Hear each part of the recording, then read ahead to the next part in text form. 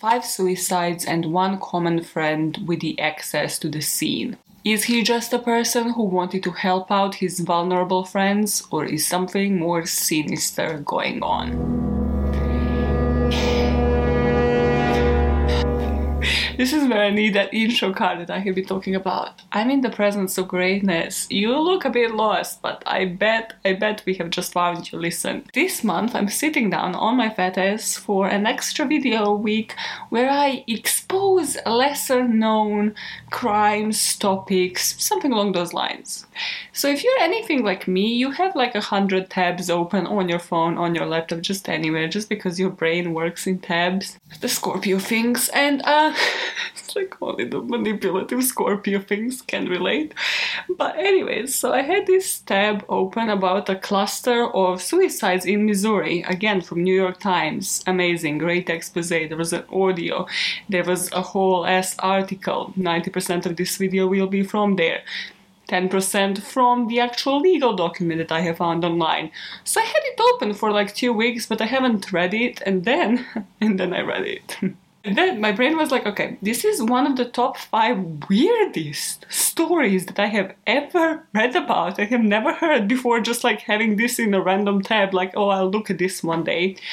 So I need people's opinions on this, because this just doesn't sit right with me in any way, shape or form. In any outcome that comes out to this, it just does not sit right to me. Trigger warning. As you heard from the very start of the video, this whole video is about 5 men committing suicide. There is a theme of suspected voluntary manslaughter, but the whole video is about suicide. So if that is something that you don't want to listen to, I'm gonna put a lighter topic in the video below. I'll cover my archive to find that, because I have not done a light topic in a really long time. Let's dive into this story. This might be my longest video yet, so let's just dive in, and then you put in the comments, what do you think about this later?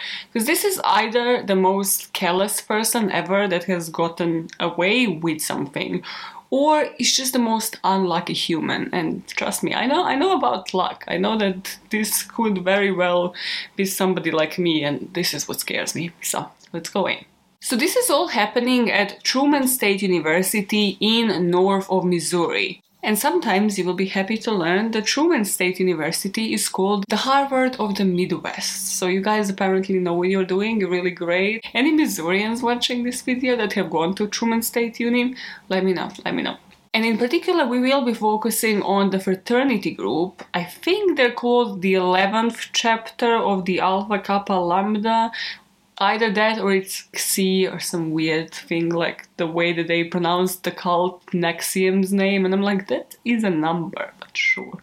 I think it's called the 11th chapter because it was founded by 11 members, so that makes sense to me. Somebody will come for me and correct my ass in the comments. But this particular fraternity was founded in 1953, and they pride themselves on emphasizing Judeo-Christian principles, leadership, scholarship, loyalty, and self-support. They call themselves a united brotherhood brought together by the common goal of bettering ourselves and our world. Their motto on their website is Men of Character committed to making a difference. And everybody that joins this fraternity needs to share a mutual goal of achieving a wholeness of manhood that is prepared to assume leadership responsibilities in fulfilling the obligations of life. And they promise to instill these values and fortify and strengthen any man that is in that fraternity. But then the university itself doesn't really offer the counseling to match this strong, powerful fraternity vibe that we have going on. As in, don't get me wrong, they offer counseling services. It is compulsory, of course, for them to have counseling.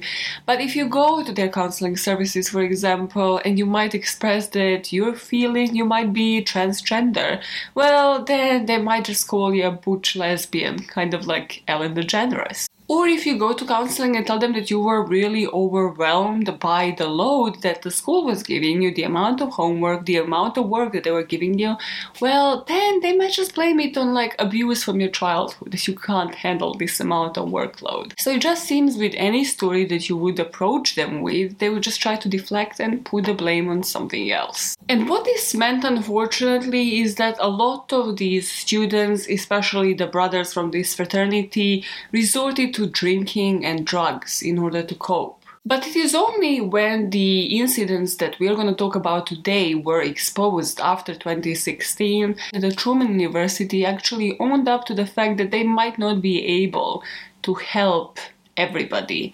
And only then, once students would actually come to them and they realized, okay, we might not be qualified enough to address this issue, would they send them to somebody who had more resources, who had better qualifications and specific qualifications to deal with that specific issue. So that is the environment we are talking about today. And within one such fraternity and one such environment lived Alex Mullins, who was 21-year-old junior, who at this time has just returned to Kirksville halfway through the summer to prepare for the new school year. From everything I read about Mullins, it seems that he was thriving, doing his IB, International Baccalaureate. I've done it. International Baccalaureate is like the equivalent of A-levels. That's what they will tell you. In my opinion, it is actually a lot harder. And people who finish it are maybe just a little bit more smarter and hardworking than people who have finished A-levels. Just saying, like, I hate for this, but sure. So Mullins finished his IB. He was into playing varsity baseball. He was thriving all the way up until he actually moved into this fraternity and started studying at Truman University. Here, during his first year, he was really struggling with his mental health to the point that he was actually put on the academic probation. It was affecting his work in general. During that springtime, his depression symptoms became much worse. He started experiencing nightmares, he was suddenly a lot more moodier than he used to be, and he confessed to a couple of his friends that he did have suicidal thoughts. But then he went home for summer break and he spent 5 weeks with family, and the family was like, no, when he was with us, he was again this thriving, positive man. Like when he returned to campus after spending these 5 weeks with the family, he seemed completely fine, he seemed happy. And one other thing with this fraternity that is important to know is that they would have their own like stand-ups, their own meetings. And in these meetings, people could speak up. So Mullins did. He actually said in front of this fraternity how he was feeling.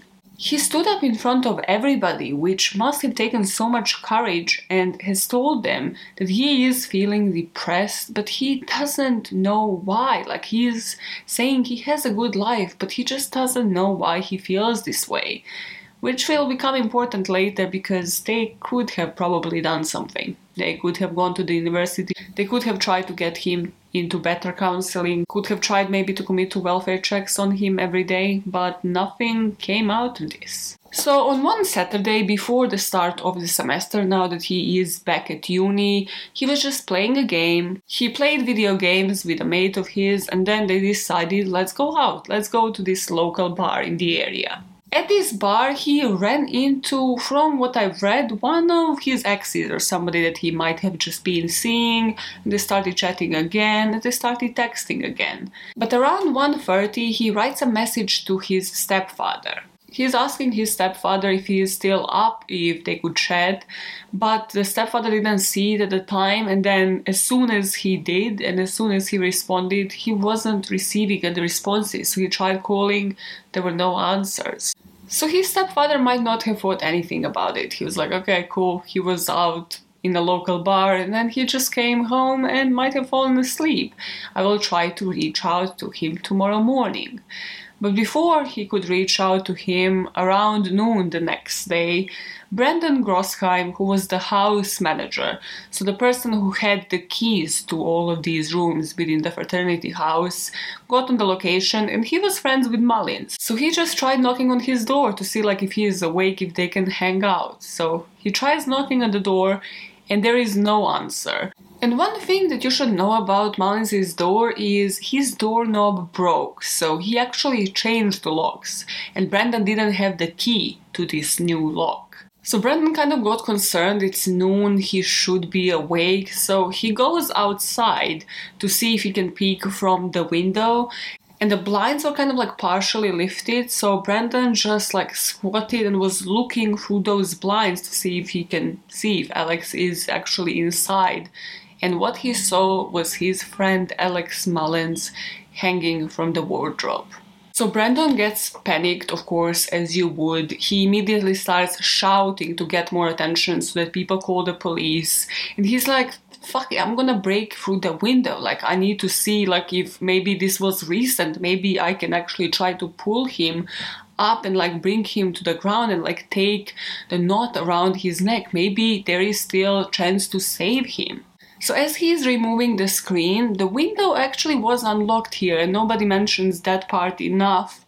The police arrives and he takes them in. He lifts Alex to try to relieve the compression around his neck, but unfortunately it was too late and Alex Mullins was pronounced dead on the scene.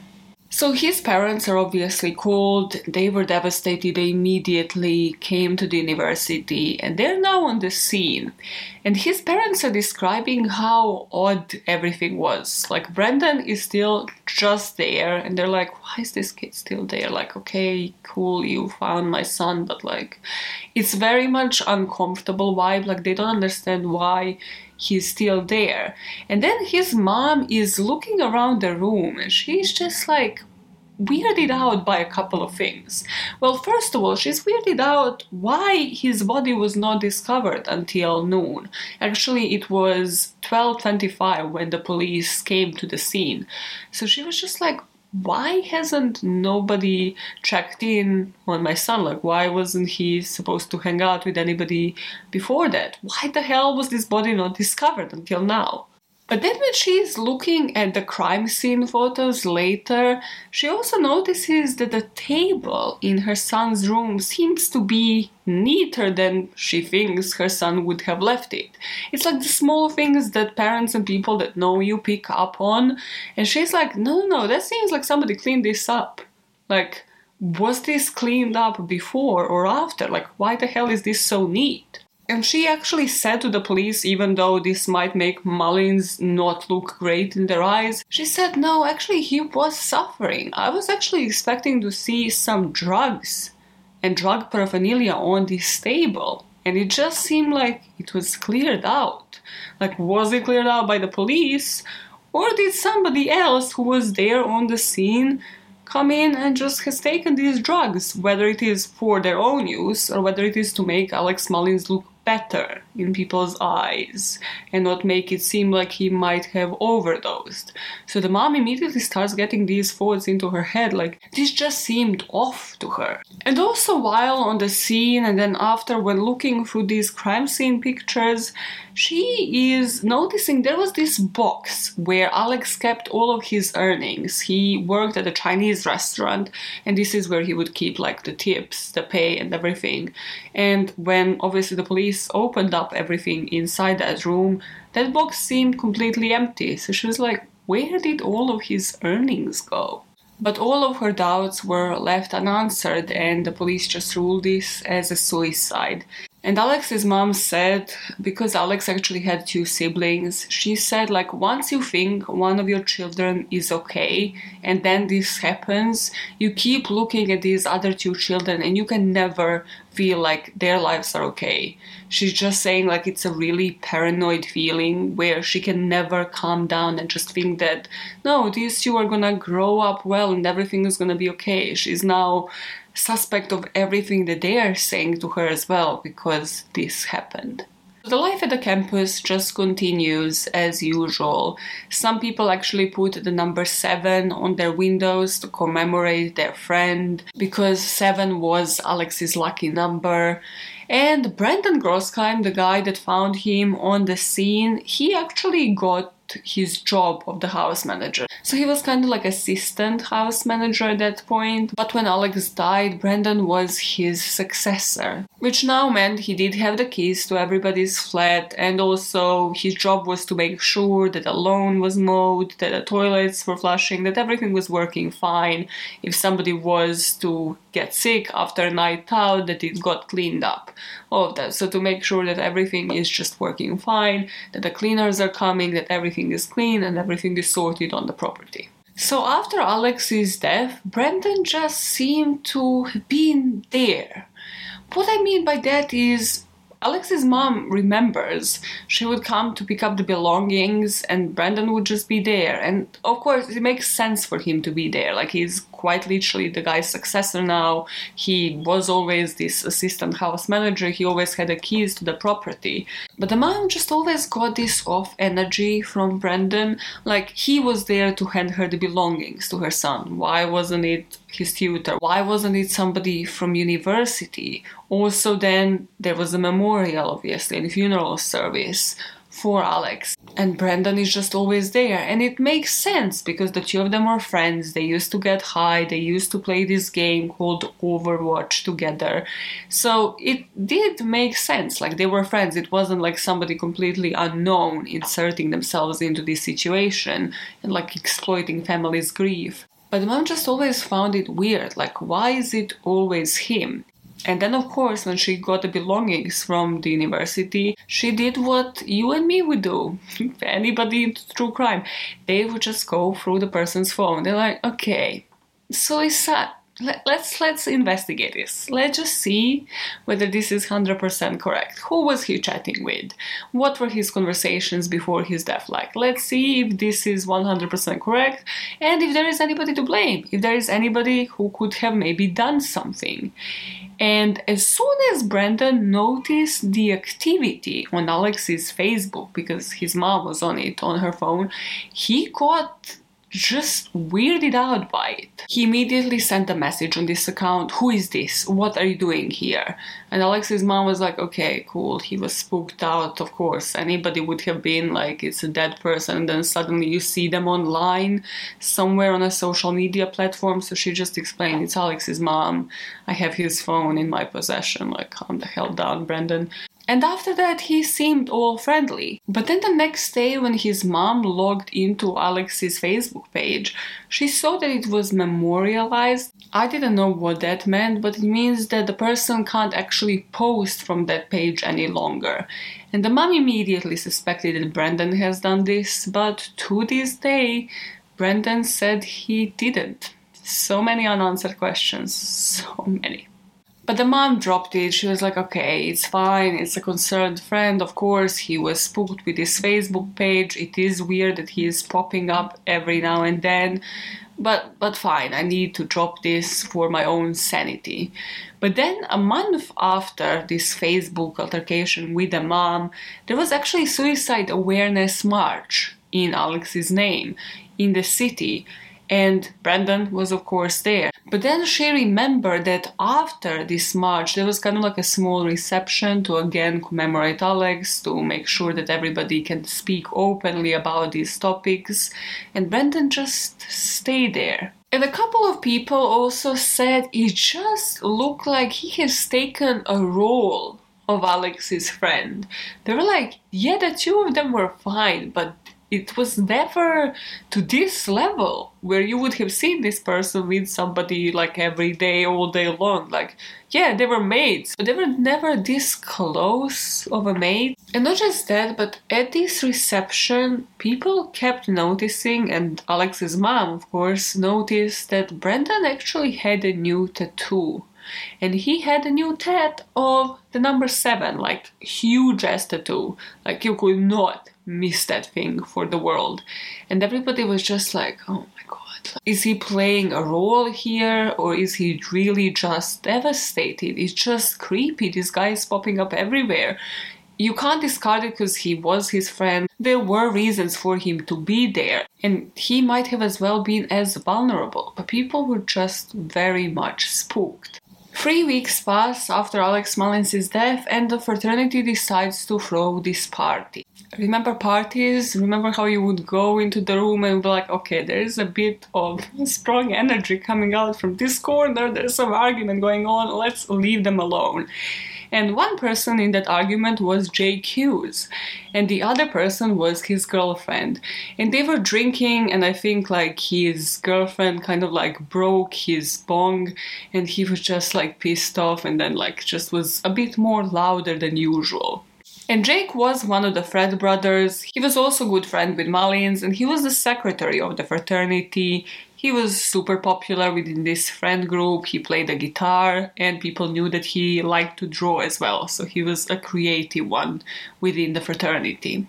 And the timeline here is a bit unclear, but what people have known is that Grossheim promised to sort of watch over Jake Hughes because in one of the fraternity meetings post Alex Mullins' death, Jake Hughes actually said that he was having suicidal thoughts himself. But then after this argument with his girlfriend, the girlfriend just decided, I'm gonna go home and I'll party some other time. And it is not known if Jake told to Brendan to give his girl a ride home or whether Brendan volunteered to do it himself. But Jake does tell Brendan that he has enough friends around him to take care of him, like, don't worry about me, just give her a ride home so that I know that she is safe. So Brendan does.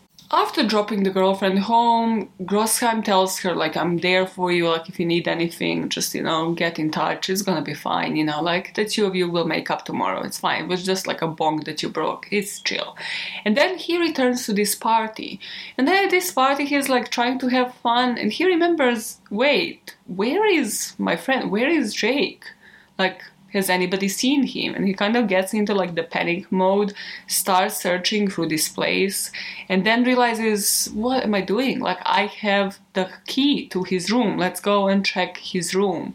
So he does. And for the second time, within the 3 weeks, he opens the door to somebody's room and he finds them hanging from the wardrobe. What nobody talks about is whether this is the one place in the room where they could have done it from. I know that this is morbid, but like nobody investigates why is it wardrobe? Why is it not done in a different way? Whether this might have been a pattern. That is, if we are actually suspecting like foul play, if we are suspecting somebody is doing this, we kind of need to look into these pieces of information.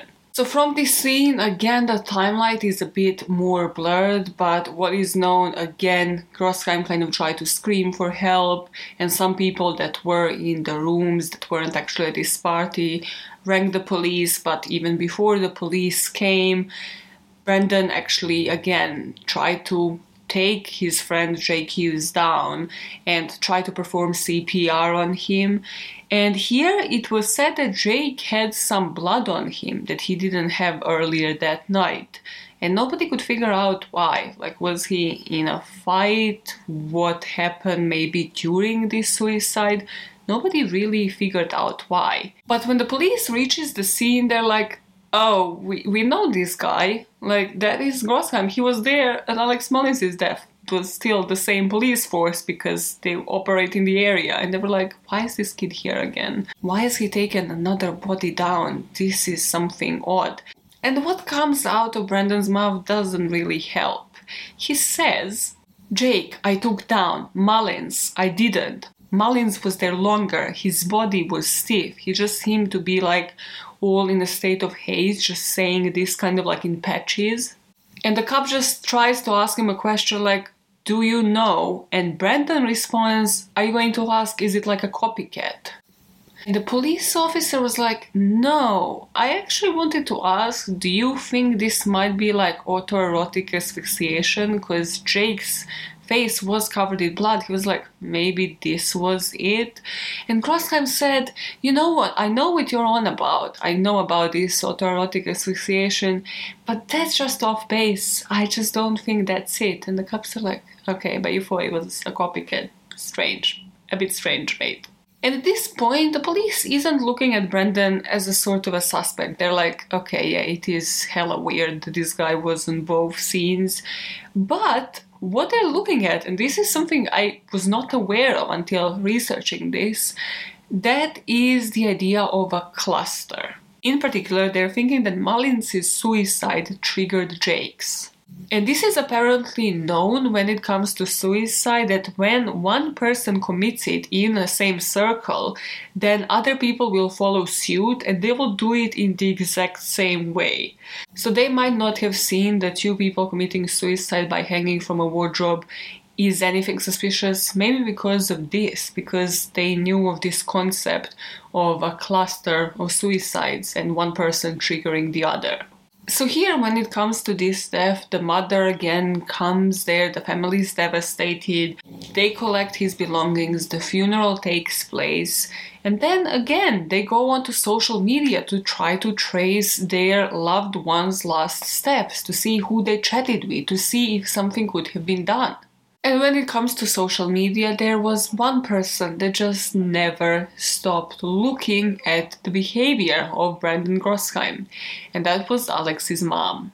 Alex's mom was keeping tabs on Brandon's Facebook and what he posted in the aftermath of these deaths, and she's looking at this video that he posted after Hughes's death, and in the video it's just him caressing one of his pet cats. But what Alex's mom notices is that he is wearing a shirt that looks really familiar to her. So she's kind of going through the pictures that Alex, Jake and Brandon have together, and she's looking at this picture and she's like, this is Jake's shirt that he's wearing. How did he get his clothes? What the hell is going on? He gets a tattoo of my son's lucky number, and now he's wearing this other suicide victims' shirts. What the hell? So she's like, no, not today. So she contacts Jake Hughes' mom and she's like, hey, just to make you aware, I find this a bit strange. Can you confirm that you were the one to give him the clothes? Because of course, then it's fine, it's your decision, but I just find this a bit strange. And it seemed from different interviews Jake's mom did say distribute the clothes to his friends, distribute it to the fraternity. That she allowed for this to happen. She wanted the clothes to be distributed to the people that were close to Jake. She really wanted that to happen. So again, Brandon here isn't doing anything criminal, he hasn't stolen anything from anybody, but that does not make this normal. And after this death, Alex's mom really started doing deep dives. She was going full-on detective mode on this guy's social media. And she noticed, and I'm glad that she did, because I wouldn't have. She noticed that Brandon looked like a completely different person in every single picture. We all know people like that. I usually know them from researching true crime cases. I'm like, why do you...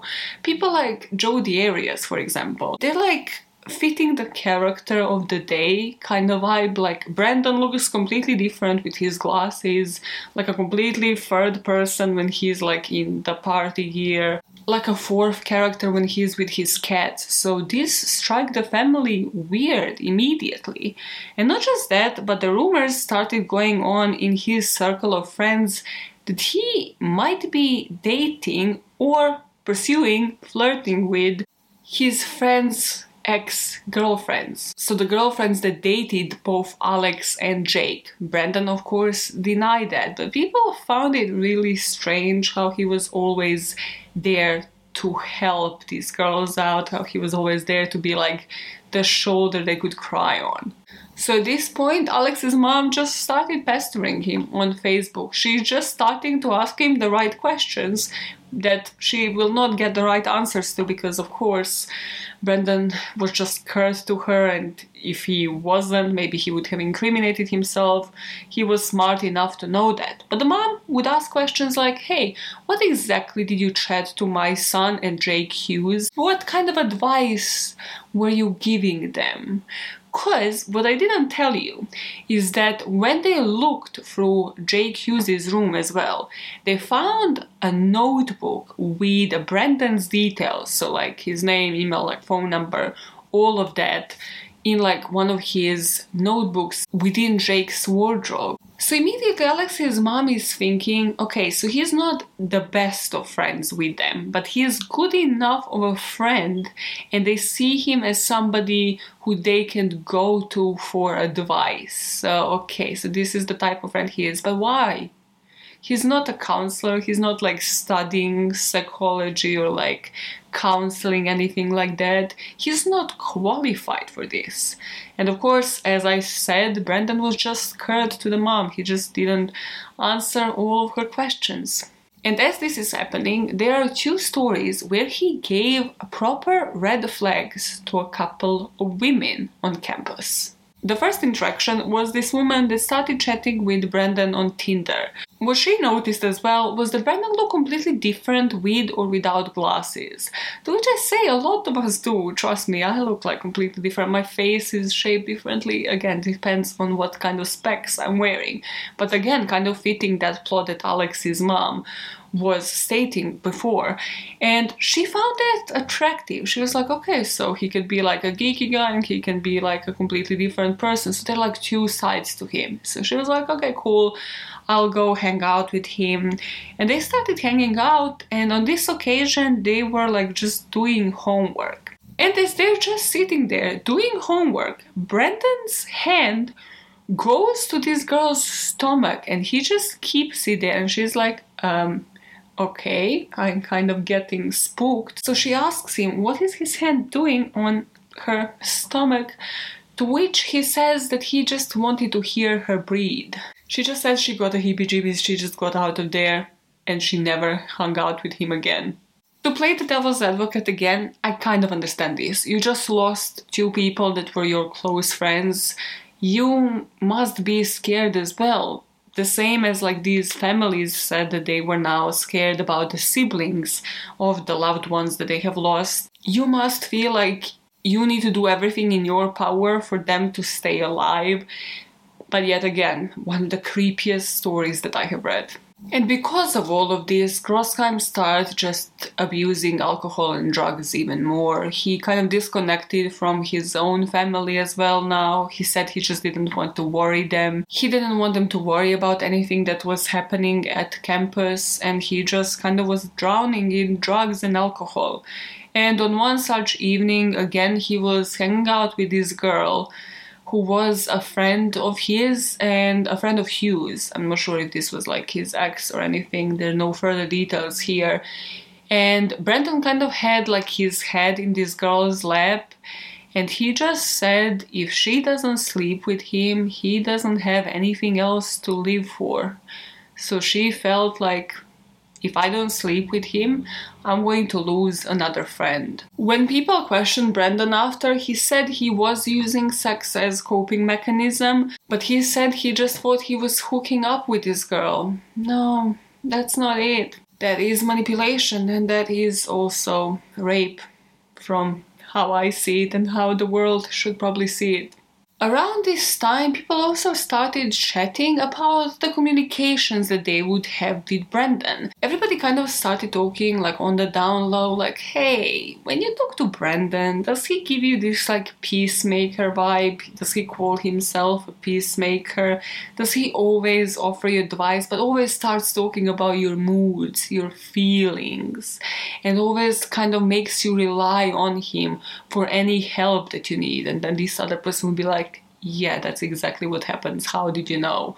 Is this a freaking pattern? What the hell is going on? So a couple of friends started spotting that they were all depressed or have received counseling or have publicly spoken about their depression.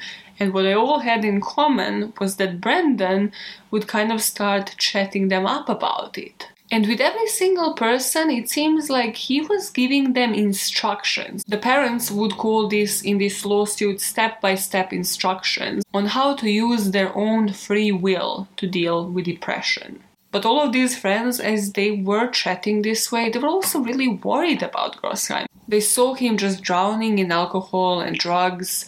They saw him go to counseling, but then when they would kind of start to question, like, hey, did you speak about yourself in counseling? Are you getting any better? He would just say, nah, I actually dropped out because it just felt like they were going through a checklist. Like, it wasn't really helping me at all. I don't want to waste any more money on it. But Brandon would say, don't worry about me. You know, I have these cats. They're like emotional support animals for him. So his friends were really freaked out, and they kind of started following him around the campus, just like accompanying him to school, to like different classes, just to see that he doesn't actually hurt himself. And then the fall of 2016 comes around. A guy named Joshua Thomas started attending the university. He was an 18-year-old freshman at Truman State. He was another smart cookie. He was another straight-A student, large group of friends, extremely popular.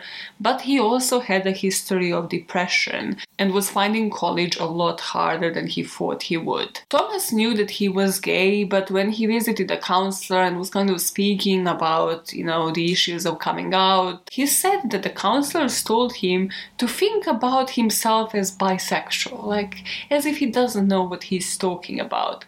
So he said, okay, well then I'm gonna stop counseling altogether because you clearly don't want to help me, don't want to instruct me, and are just telling me that I'm something that I know that I'm not. So he was really struggling with this, and he wanted to get himself into this fraternity.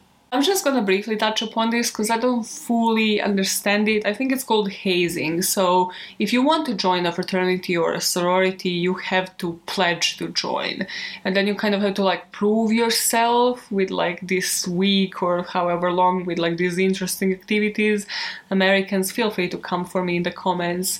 I don't understand the concept, and it also sounds cruel as hell. It literally sounds like every American movie that you would watch where you're like, this is cruel. Unnecessarily cruel, why does it happen? So Brandon Grossheim met Thomas when he was a pledge, when he wanted to join this fraternity, and he advised him not to join. He said, like, I understand you want friends, you want somebody to understand you, but these might not be the right kind of friends. And he told him, like, the initiation process to a fraternity is really cruel. You might be blindfolded, you might be asked to, like, walk in a line, you might be asked to, like, participate in some dodge activities, and also you might be punched in a dead region. Now Brandon did give this piece of advice to Thomas, but he never adhered to any of the advice. He never gave advice to himself. So Brandon was really spiraling out of control at this time. In September, however, the fraternity president and another one of his friends actually contacted the police. And the police came on campus because of Brandon Grossheim and how he was acting. Everybody in the fraternity said that Brandon is just out of his mind. He has been acting crazy for a while now, and they need some form of intervention. They wanted him evaluated because they thought he might be the next one to commit suicide. And they called the police because Brandon took some acid and he was having a trip where he just started talking about death and started talking about how there's nothingness that comes after it. And everybody thought, okay, this is prime time, we need to do something about this, otherwise another one of us is going to end up dead. Because of this, and after this evaluation, Brandon was actually asked, well, rather forced, to move to this off-campus apartment so that he isn't as close to everybody else. It's affecting his own mental health and it's affecting everybody else's. But he kept in touch with Josh, and a couple of months later, Josh invited him to this party that the fraternity was having, and as soon as Brandon appeared, everybody kind of just immediately looked at this and was like, no, we don't want him here, like he isn't welcome here any longer. So Brandon just left that party not to cause any trouble, but after a couple of hours, people noticed that Thomas was getting really distressed and he really needed Brandon to come over. So one of them just rang Brandon and told him, Brandon, you need to get here, you're the only person he wants to talk to. A month later, so now we are in April 2017, a fraternity member is getting out of the shower, they're getting ready for their shift, and they're just waking up the girlfriend, just being like, hey, I need to get ready, go to work. And the girlfriend just says, hey, what is that underneath your door? It seems like a piece of paper. There are two different accounts, so this legal document said that the note stated smoke a bowl for me, and then there was $48 attached to the note, and then I think it was the New York Times article that stated that the note said smoke a bowl in my memory. This note was written in the pink highlighter and it was signed off with Josh's name, and people said like it was definitely his handwriting. These two just manically start looking for Josh all over the place. Here, what nobody talks about is the time. According to the legal document, when these two woke up, it was around 4 a.m. So they start searching as soon as they have seen this note, and they ended up in this library on the campus. And they see this laptop that was just playing music, so it was really eerie atmosphere, and they notice it is Josh's laptop. So they just approach it to investigate further.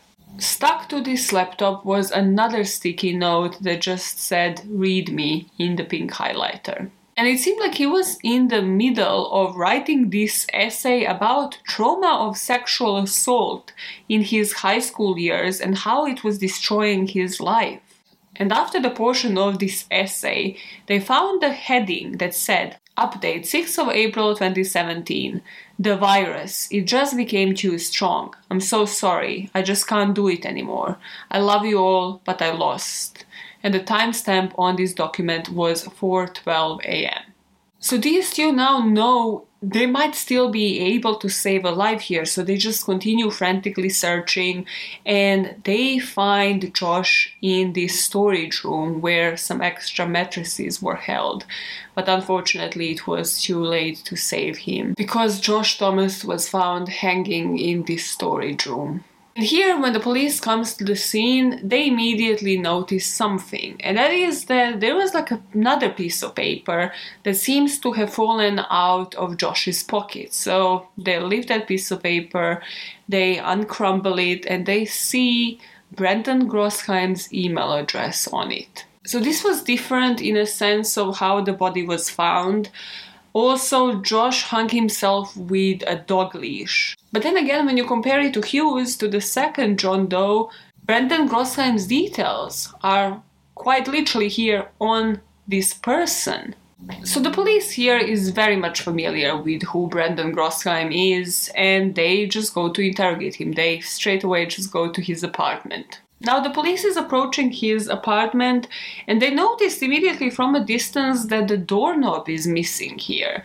So the police officer kind of just looks through the gap where the doorknob should be, like that hole, and he sees that Grossheim is lying on the floor as if he is doing the same thing, just like observing who it is that is looking at him from the other side of that hole. And then, as the police officer knocks and pushes the door, Brendan is just already creepily standing up right behind his officers, and he's like, "Yeah, welcome into my room." Everything this guy thinks is appropriate behavior is driving me insane. As soon as they walked into his room, the police officer notices like a vein on Grossheim's neck that is just like bulging. You know when you have like an expressive vein on either your forehead or your neck that just keeps pounding when you are anxious, when you know something is wrong? Well, that is the impression that this officer got from just how he was behaving, being on the floor and then just immediately getting up to welcome them into the room. Was he maybe expecting the police on this occasion? This time, the police officer actually came with this outside mental health counselor as well, so that they can interrogate Brendan in the room. And immediately, well, now the police is definitely looking at him not as a suspect, maybe as a person of interest. They just find it odd that this man is connected to now 3 suicides on the same campus. And here, when the police officers mentioned that note that they found on Josh's person and that had Grossheim's detail on it, Brendan just felt really emotional, and he said, "My phone was actually broken during the last month." And he just thought like how Josh must have felt like that Brendan failed him, like he wasn't there to be in touch as much as he could have. So he had this email on his person, possibly wanted to approach him for help, but he just didn't. And then Brendan wasn't there in time to prevent this from happening. And Brendan doesn't really help it. Like, I understand the eagerness in these situations, and probably a lot of us that consume this kind of content on daily basis would kind of try to intersect and ask questions that the police officers might find suspicious. So Brendan here asks immediately if he can have any more details on the crime, like how did they find him, where did they find him, how did this happen? And the police is like, "We can't like divulge this information, sir, especially not to you." No. And then he just sat in silence, and the next thing that came out of his mouth is how bizarre it is. There's like a lot of people that are dying around me. This mental health counselor says, you know that comment that you just mentioned? Yes, it does happen that 3 people around you have been suicidal. So if somebody was to approach you, like, when your friends would approach you and they would say, we are having these kind of thoughts, like, what do you tell them? What is sort of the advice that you give them? To which Brandon responded, he would give them a step-by-step advice for coping with depression. He said he would try to help them, but then in the end that he understood that everybody has the right to exert their own free will. So that is what they left with. Again, this step-by-step thing is never fully explained. I know that he did give them the permission to go through his files, through his social media, but this has never been made public. This isn't like Michelle Carter's case. The conversations, like any emails, any threads online about this step-by-step instruction, about this guy's tactical approach to depression, it has never been made public. So this is what the legal document that the families have filed mentions, and this is apparently what he said during these interrogations, but it's never been made clear what this actually means. And Grossheim actually described this to the New York Times journalist when he interviewed him for this piece. And he said, no, when they came into my room, I was tripping on acid. And he was desperately trying to hide an ounce of weed that he had on him. So he was just losing his mind about getting arrested, but just for a different crime. So after this, he goes to a friend's apartment and just smokes that weed and gets drunk. And he just told his friend, like, I was just celebrating not getting arrested. Which again, wrong term. It can be misconstrued. Tell them what you would have been arrested for. So of course these friends start again looking at him and whether he might be connected to these suicides. Something that nobody mentions but that I noticed personally when researching this is that this step-by-step coping might actually apply to Brandon himself. Because yet again, in this case, what he does next is he turns to social media. He again, whether he posts videos or whether he just goes on the suicide victim's page and just posts like an emotional commemoration to their friend, this kind of seems to be a pattern where he inserts himself into the grief. He's always there for funerals, for memorials. He commemorates them in some way, whether it is on Facebook, whether it is by tattooing number 7, whether it is taking their clothes and wearing their clothes and making sure that their girlfriends are taken care of, allegedly. Then it seems like the third step is him going on to social media, making some form of posts or just making sure that their accounts are memorialized and that they're not used any longer. And then it seems like the fourth step is either him like returning to drugs, to alcohol as a coping mechanism, and just maybe meeting somebody else, getting involved and talking with other people who are suffering with these issues. But all is done in like a very unhealthy way. I know that people do set things in place once they grieve, and I think there are a lot of ways where this is done in a healthy way, but this just struck me odd when researching this story, that it seems like he has applied step by step to himself and how he has been processing grief as well, if that makes sense. So in this case, after the passing of Joshua Thomas, he turned to Facebook and has written up this post on Joshua's wall. I love you, bud. I know I told you that a lot, and it made me happy to know that you knew I meant it. We've been through a lot together, and we grew very close. It really upsets me to lose you. I was so glad to be working with you, because it gave me more time to hang out. I'll miss you more than you'll ever know. I hope that you are in a better place now and that you found a peace of mind. Again, I love you.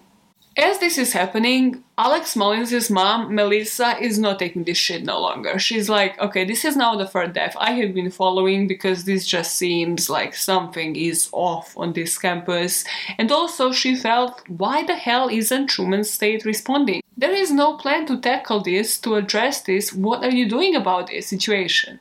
So Melissa starts pestering the university, she starts demanding answers. While that is happening, Brandon is trying to move on with his life and he has found a new job. He's working at this place called Wooden Nickel, where he's like serving and washing the dishes, and he became buddies with this cook at the place whose name was Alex Vogt. And after work, sometimes Vogt would invite him to his flat, because it just so happens that Vogt lived across the hall from him. Because you see, this house that Brandon has actually moved into once they kind of kicked him out from this fraternity was owned by Vogt's family. So of course Vogt just lived there, and then he realized, okay, we actually work together, we live really close by, come around, we're just gonna play some board games, just have a couple of drinks, just chill out. So on one such night, they're hanging out, and then Alex says, hey, my girlfriend is coming over. So Brandon is like, of course, no problem, I'm gonna leave, I'm just gonna chill in my flat. And then the next morning, the girlfriend just wakes up screaming, yelling, banging on Brandon's door, asking him to come in and to call the police straight away. Because Alex Vogt has just hung himself in the loft of his flat. Here the police is on the scene pretty quickly as well, and they just notice Brandon again, and at this point they don't know what else to do. I mean, here again it wasn't him that found Alex dead, but Brandon is again acting really strange. And he's asking the police officers if he can see the body before it goes with the police, before it goes to autopsy, and they're just like, no, why would you want to see that? And this is really the moment when people started having opinions, and they were either on the side of this guy has something to do with it, or they were on the side of, okay, no, he's just like an innocent bystander, and we should actually be focusing about why isn't the university doing anything to help out with mental health. That was actually the opinion of Alex Vogt's girlfriend. She said, yes, you could look at this like, oh, save yourselves, there is a predator who is after all of the students and chatting them up. Watch your children and lock them at home. Or you could look at the bigger picture and look at the issue here, where the university just hasn't done anything with regards to prioritizing mental health, finding better support for these students, including Brandon himself. But then the families, of course, saw Brandon as somebody who was preying on the vulnerable.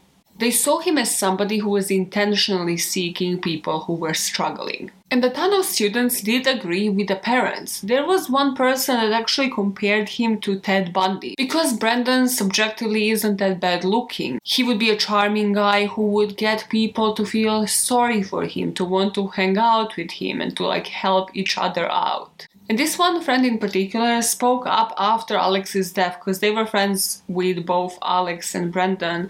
And they said, like, just when you hear Brandon talk about these things, it just seems like the opinion that nobody has on suicide. Like the whole premise that suicide is upon your own free will, and if you decide that is something you should do, you should go ahead with it. That is your personal choice and nobody should try to stop you. They just thought, no, but why wouldn't you do everything in your power to stop this person from committing suicide? I just thought that was not a normal thought process when it comes to this topic.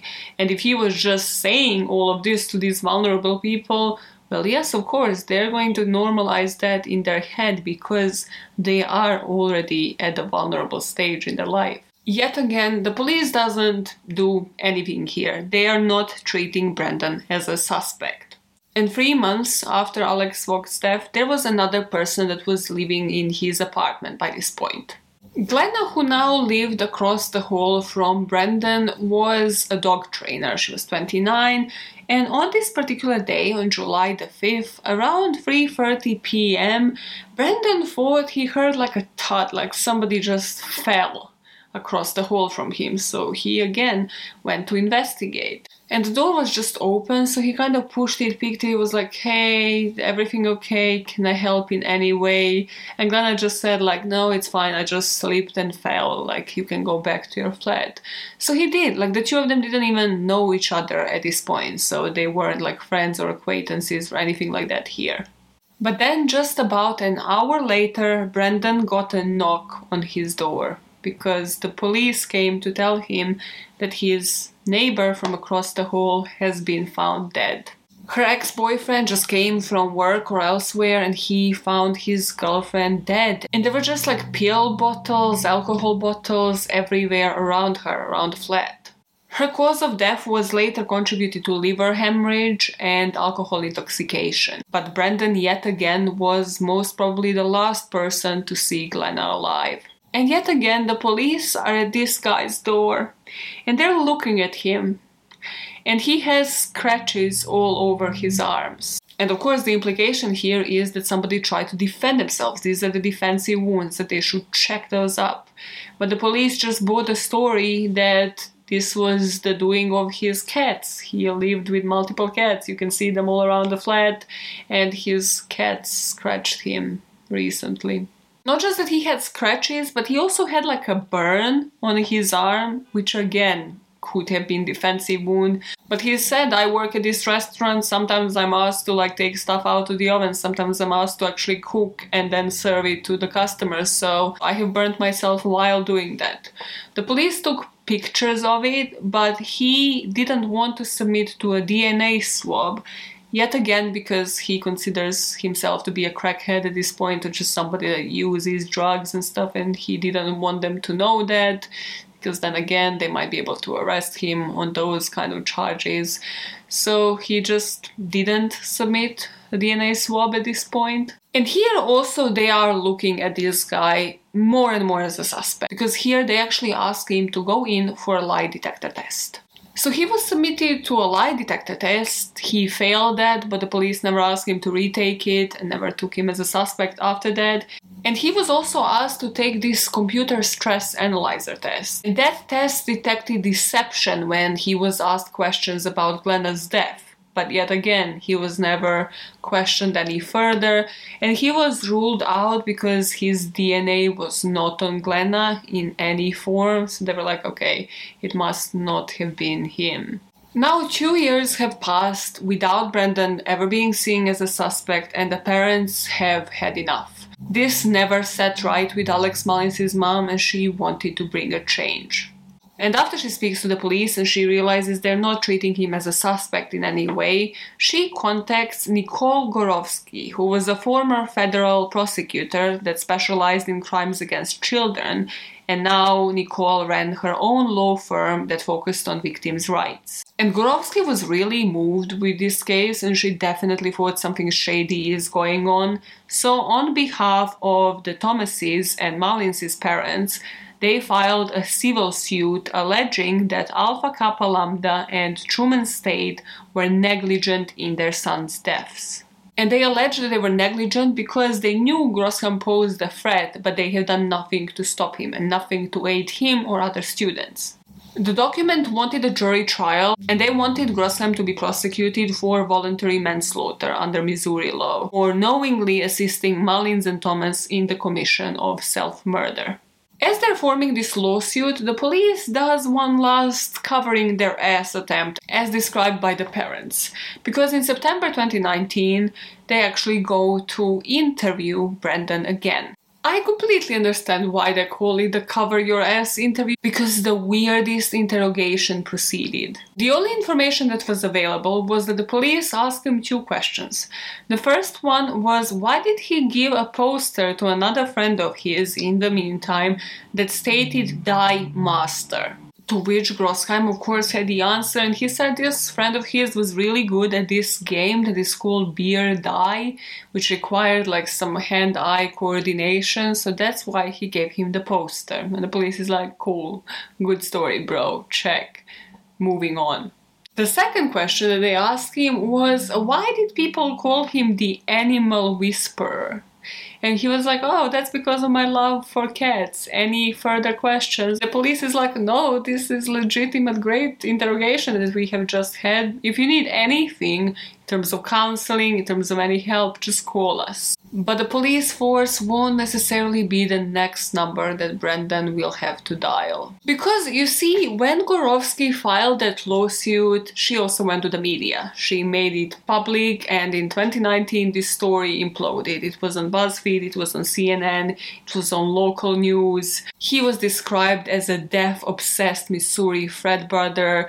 The news publications published that he had the keys, he had the access to all of these flats, and all of them described him as this charismatic sociopath. So Brandon had to hire his own attorney to fight this backlash. Brandon actually didn't have the money to hire his own lawyer, so his family launched a GoFundMe page, and they stated that he was falsely accused, that he was living through a nightmare, and that people should help the family out. So 27 people donated nearly $2,700. And due to this and some of his earnings, he was now working at this pizzeria in the area. He managed to hire some local defense attorney. Now let's talk a bit about this lawsuit and what the families wanted. So they wanted a jury trial, they wanted him charged for at least voluntary manslaughter, because that's sort of the only thing that could be done in this kind of situation. But they were also suing the Truman State University. The family said the school was aware that both boys were depressed and still gave Grossheim the full access to them. Important fact is that this petition stated no texts, no emails, no conversations between Brandon and the victim, but it stated this step-by-step counseling by him and advice on how to commit suicide. But there were a couple of things that this lawsuit did not state. Before this New York Times journalist met with Brandon, he actually interviewed a couple of these police officers, and he also went through the petition through this legal document, and he kind of noticed a couple of discrepancies. So remember that intervention? Well, the petition and the legal document stated that Brandon was having dark thoughts. So immediately that can be misconstrued that these dark thoughts and that he might harm others. But what it didn't state, and what the police reports have stated, is that Brandon actually indicated that he might hurt himself. And he even asked one of the fraternity brothers to check up on him later in the night. If you remember, Grossheim actually mentioned the step-by-step advice about dealing with depression, but he mentioned it when he was interviewed by the counselor in Thomas's death. And this petition didn't mention that this was made in the conversation to the counselor when he was actually seeking help. So it just seemed like they were picking and choosing what to put in this petition and what can be sort of misconstrued and seen as more evil. And it seemed like they were omitting a lot of details that would portray Brandon as just a guy that was there to help. Another thing that was omitted from this petition was this instance when the police had it in the report. The police actually went out to that pizzeria when Brandon was working. I can't pronounce the place. I think it's Payai, something along those lines in Kirksville. And this was 2 years after Thomas's death, and the police went to Brandon directly and told him, hey, this guy that you were in fraternity with, he went off the medication, and everybody suspected he might do harm to himself. Can you help us track him down? And Brandon just volunteered, he helped them out. So it's really weird that the police would do that if they saw him as a suspect at any point, that they would seek help from Brandon directly, and that just kind of wasn't mentioned in this petition. Like, nothing mentioned in the petition showed any good positive characteristics that Brandon also had. So once this suit was filed, Truman's filed a motion to dismiss because they stated that the university cannot be sued because of the sovereign immunity. And basically saying that their premise liability doesn't apply because Truman doesn't actually own the fraternity house in question. So it's like it didn't happen on our territory, we can't be blamed for it. And the Alpha Kappa Lambda, the fraternity, is actually saying, well, just because these suicides happen on our premises doesn't mean that the national organization is responsible for them. So they said this lawsuit didn't present the facts to indicate that this national organization was aware of what Grossheim was doing, and as such, they shouldn't have the legal responsibility to supervise all of the tenants and keep them safe. So everybody is just at this point trying to pass the blame onto somebody else. And as for the university, their reaction to this was to announce a partnership with a non-profit that works with colleges on mental health issues and suicide prevention. What this meant was that they introduced round-the-clock counseling in multiple languages, and students can now select a therapist with the gender and the sexual orientation of their choice. But from the standpoint of Nicole Gorovsky, the attorney, and the parents, they just feel like this has been swept under the rug. They have had one symposium on mental health and have just moved on. They have never informed people in any of these situations, even after 3 fraternity students have died on campus, that maybe one person was responsible. And nobody warned the parents, the students, the fellow fraternity members that there was somebody who was friends with all 3 students who might have manipulated them to commit suicide. Let's have a digest right now. Before I tell you where this story stands at this very moment and what Brandon Gosheim is doing with his life right now, let's just break down everything into 2 sections. One, Brandon might be guilty of this, and the second scenario, Brandon might be innocent of this and might not have been involved at all. So if looking into the guilty scenario, we need to think about both the access and the opportunity, because Brandon had both. He was the house manager. He had a key to every single room, every single flat. He could have gotten in, gotten out, and even if they had taken DNA from the scene, which they haven't done, another problem I have with this case, well, Brandon's DNA would have been on it. He was friends with them. He had the access, it could have been on a doorknob, it could have been just anywhere around their flats. He was the last person to see most of these people before their death. He knew that victim number 1 was suffering from depression. He was asked to watch this person in order for them not to do anything. Wherever he could, he would meddle with the scene, or he would be asking questions, being interested about the crime. So if you remember Alex Mullins, he actually did go in before even the police was there. The second one as well, he is the one that is trying to revive the person before the police and the paramedics are actually even on the scene. It would either be that, or right in the aftermath, he would ask, could he see the body? When it comes to the last victim, he had some scratches on him that he managed to justify. He had that burn that again he justified in this case. And also in all 5 instances, he was either one of their close friends or one of the neighbors, co-workers. He could have done more in a sense of trying to help them get mental health counseling. That didn't include him helping them, but somebody qualified. Then we have the step-by-step process that I have spoken about personally from what I saw from Brandon's own behavior, so how he dealt with every single situation, the fact that he wore victims' clothes, the fact that he tattooed that onto himself, the fact that he posted a lot on social media, that he would just insert himself in every situation when it comes to grief in the aftermath of these suicides. He had that fascination with death and would surround himself with other fraternity members who had either depression, like other mental health issues, and he would start up all of the conversations with talking about their mood. He wanted to be seen as a peacemaker. He wanted to be seen as someone who they could turn to for advice. Another thing is the fact that his name or his email or his contact details were just in the vicinity of these bodies, like right there on the scene. And what I find extremely troubling and what nobody talks about here is the possibility of rape or sexual assault. Like, I understand if this girl didn't want to report this to the police, but this is the one crime where you could actually pursue, where you could actually get him for, because voluntary manslaughter is very murky territory. Like, there are not that many cases, and definitely not that many famous cases, and nothing of this sort that I have ever read online, but something like rape or sexual assault is something that can be pursued. Now the second scenario, the one where Brandon is completely innocent. He just happened to be their friends, and he happened to be at the right place because he technically lived and worked there, but just at the wrong time. And what I wrote here is basically, where is the evidence? If this was to go to jury, if this was to go to trial, how are we actually getting to that voluntary manslaughter sentence? In Michelle Carter's case, they had the array of texts, they had the length of calls. They could actually prove, no, she was talking to him on the phone, it lasted for this long.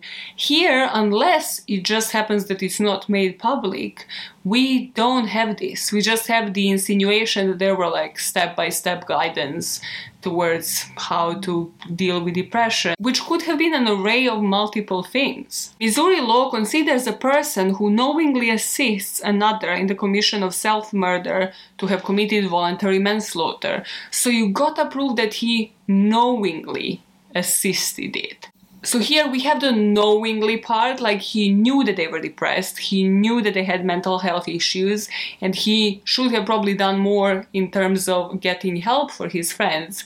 But the assisting part of that sentence is the one where I'm like, if this was to have gone to trial, I am not sure that you would have gotten the outcome that you wanted, unfortunately, unless there is something concrete. What doesn't go into the favor of the petition and the lawsuit is the fact that nobody collected DNA from the scene because they all saw it as suicides. Again, his DNA would have been justified even if they have done this. So even when we were to think like, okay, how would this look at trial? I feel like even if you had witnesses at a trial, at a stand, like it would have just been seen as hearsay. Because even just look at this video, it is made of maybe 20% of like actual factual evidence, and then everything else is just like what people have said, what the fraternity brothers have said. Details from police interrogations, details from his counseling sessions.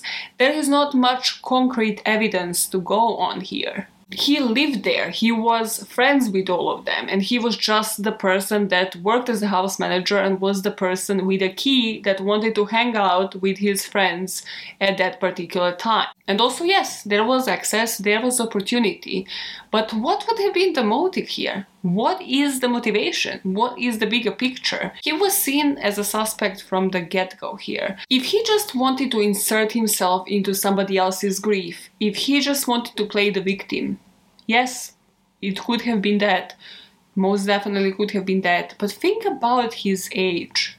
For something like this to happen at a college age, that needed to be like the most calculated plan ever. And for somebody, sorry to say, Brendan, but who was on drugs, who was boozing all the time, who was not in the right state of mind, I just don't see the guy as the caliber who would be calculated to that level. So I just feel like if this was to reach the jury and if this was to reach the court, either the families would need like stellar witnesses, would need like his best friends just stating what they have seen and what they have heard if they don't have any like texts or like emails or anything of that sort, or something crucial and actually factual needs to come out. It needs to be a great, solid story to actually sell to the jury. I mean, people have been convicted for less, don't get me wrong, and this is definitely really dodgy, sus behavior on his part. Like, some of the things we spoke about today are the weirdest reactions I have heard somebody have. But yet again, if he was to have a half-decent defense attorney, they can just play it off as that. This is how he reacts. He has a fascination with true crime, with death. Don't we all? Because again, this is a modern case. So where is Brendan Grossheim today? When the New York Times journalist met up with him to publish this article that came around a month ago, they met up at a coffee shop in Missouri, so he's still around that area. He has moved into the house with his girlfriend and she was present during this interview, and she actually right away, without the journalist even asking her, said, if I believed he had done it, I wouldn't be with him. To which Brendan, because again he does not understand the sense of humor and what to say and when things are on the record, his response was, put your headphones on, I don't want you to get subpoenaed. Which I'm like, Brendan, read the room, for the love of God, you're a few years older now. And he confessed to this journalist during this conversation that there might have been a cause for his fascination with death. So when he was in high school, he actually discovered his grandma has passed away. So his grandma had cancer and his mother and him went to visit her, and he just went into the room and his mom followed and couldn't prevent him from seeing that his grandma has actually died. So the journalist here asks him, okay, so if this was so upsetting and stuck with you for all this time, why didn't you then wait for the police? Why didn't you ask for somebody else to go into the rooms when you discovered your friends' bodies? And he said that it would have been equally traumatizing for somebody else, so he just wanted to do it so that nobody else has to suffer through the trauma that he has already experienced when he was younger. And during this conversation, Brendan actually tells this journalist that after all of those 5 cases, after the lawsuit has been filed, because this story is truly more fucked up than any fictional piece you will read, there was yet another suicide at Truman University where he was still studying. And this suicide made him turn his life around, because here the parents never blamed him. The parents never saw him as a suspect. And not just that, but here the victim's best friend actually turned to him and asked him for advice of how to deal with grief. And this is where Brendan was shaken up and decided to listen to his own advice. So he actually quit using drugs, he quit drinking at this point. And this is where he said he tried to come to terms with his friends' deaths. He said, my friends had either a moment of weakness or a moment where they just lost everything. Hope or joy or happiness. Something horrible happened when they stayed in that moment.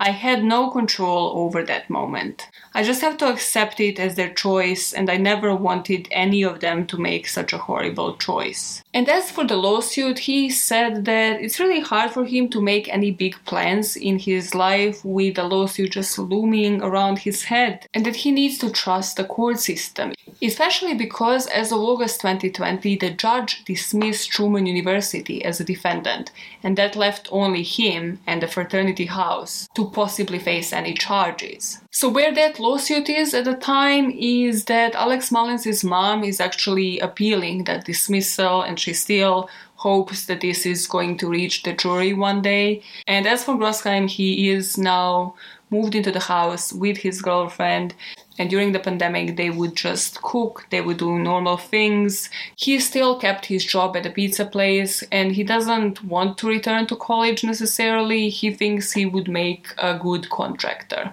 And he said the ideal thing for him would be obviously everything that happened in Kirksville except for this current relationship that he is in to just be a thing of the past, and for him to just be able to move on, and for this to be wiped off his record in a way, even though he hasn't been charged for it yet. But that is most probably the longest video so far, and the story of the Missouri's cluster of suicides. What do you think about this story? Is he either the most unlucky person ever, or is he the most heinous, the most callous, calculated college individual that you have encountered? I don't know. The only thing I can tell you is that if I have sit down here today and told you a story where this ended with a charge, that wouldn't sit right with me either, in terms of the evidence and all of the articles that I have read so far.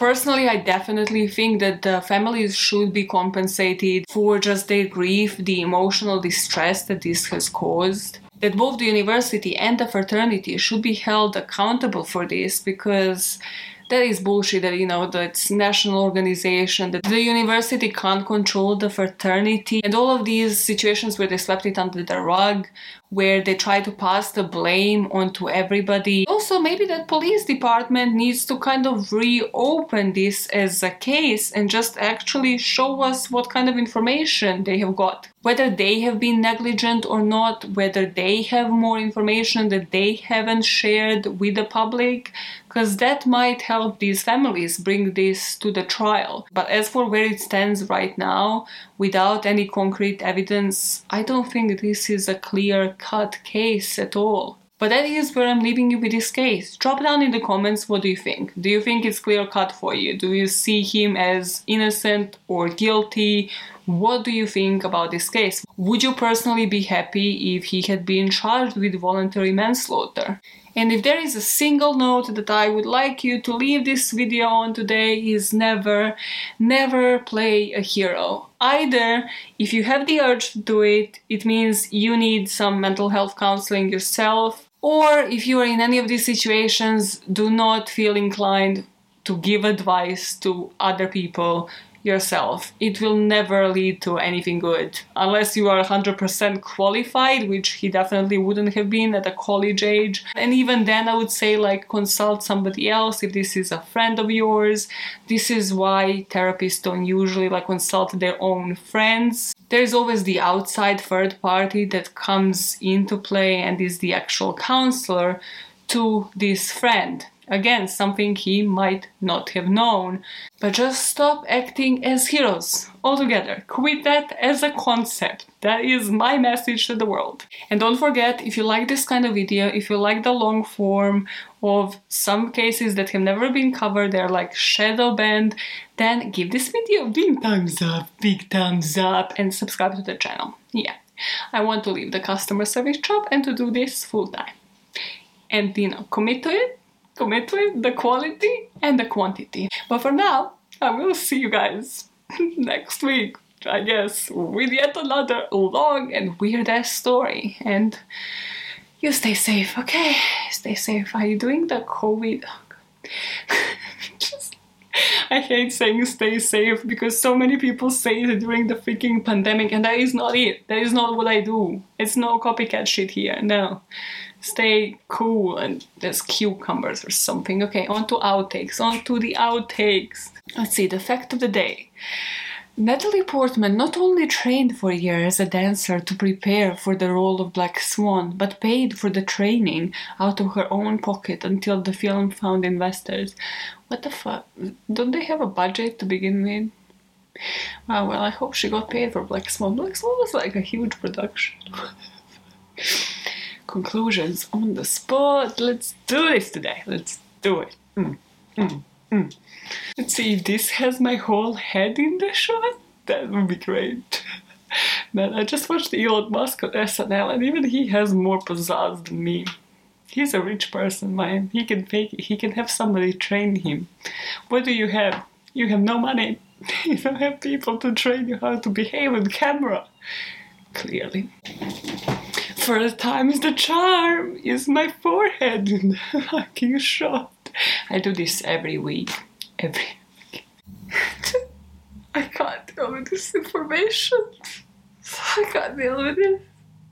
It's like what the interactions that this guy finds normal. I just can't believe that I have not heard this story before. Like he wanted to hear if she can breathe. Like what the fuck? What in a You on Netflix character? What in a Jeffrey Dahmer? Like what the fuck is going on? Is Missourian's the right word? Should be looked that up. Idiot. Any Missourians watching? Is it called hazing because you're in a state of haze after you get, punched in that area? That would make sense. Or when you're blindfolded and then they take it off and you're like, oh my god, I'm so hazy. Wow, yeah, I think about origins of these things. America's gonna come for me yet again. Don't punch people in the DICK area. Do not. A rarely known fact about me is that I told my brother not to hold his laptop on this area if he wants to have children, because I read it somewhere that you become less fertile if you hold technology in that area. I don't know, it kills spermies or something. I don't know. I'm not a fucking biologist or a chemist. That's not who those people are. Biologists don't fucking do this. Control radiation. Wow, okay. Your IQ is really coming on the surface right now, so it would be really great time for you to shut the hell up and continue with the story.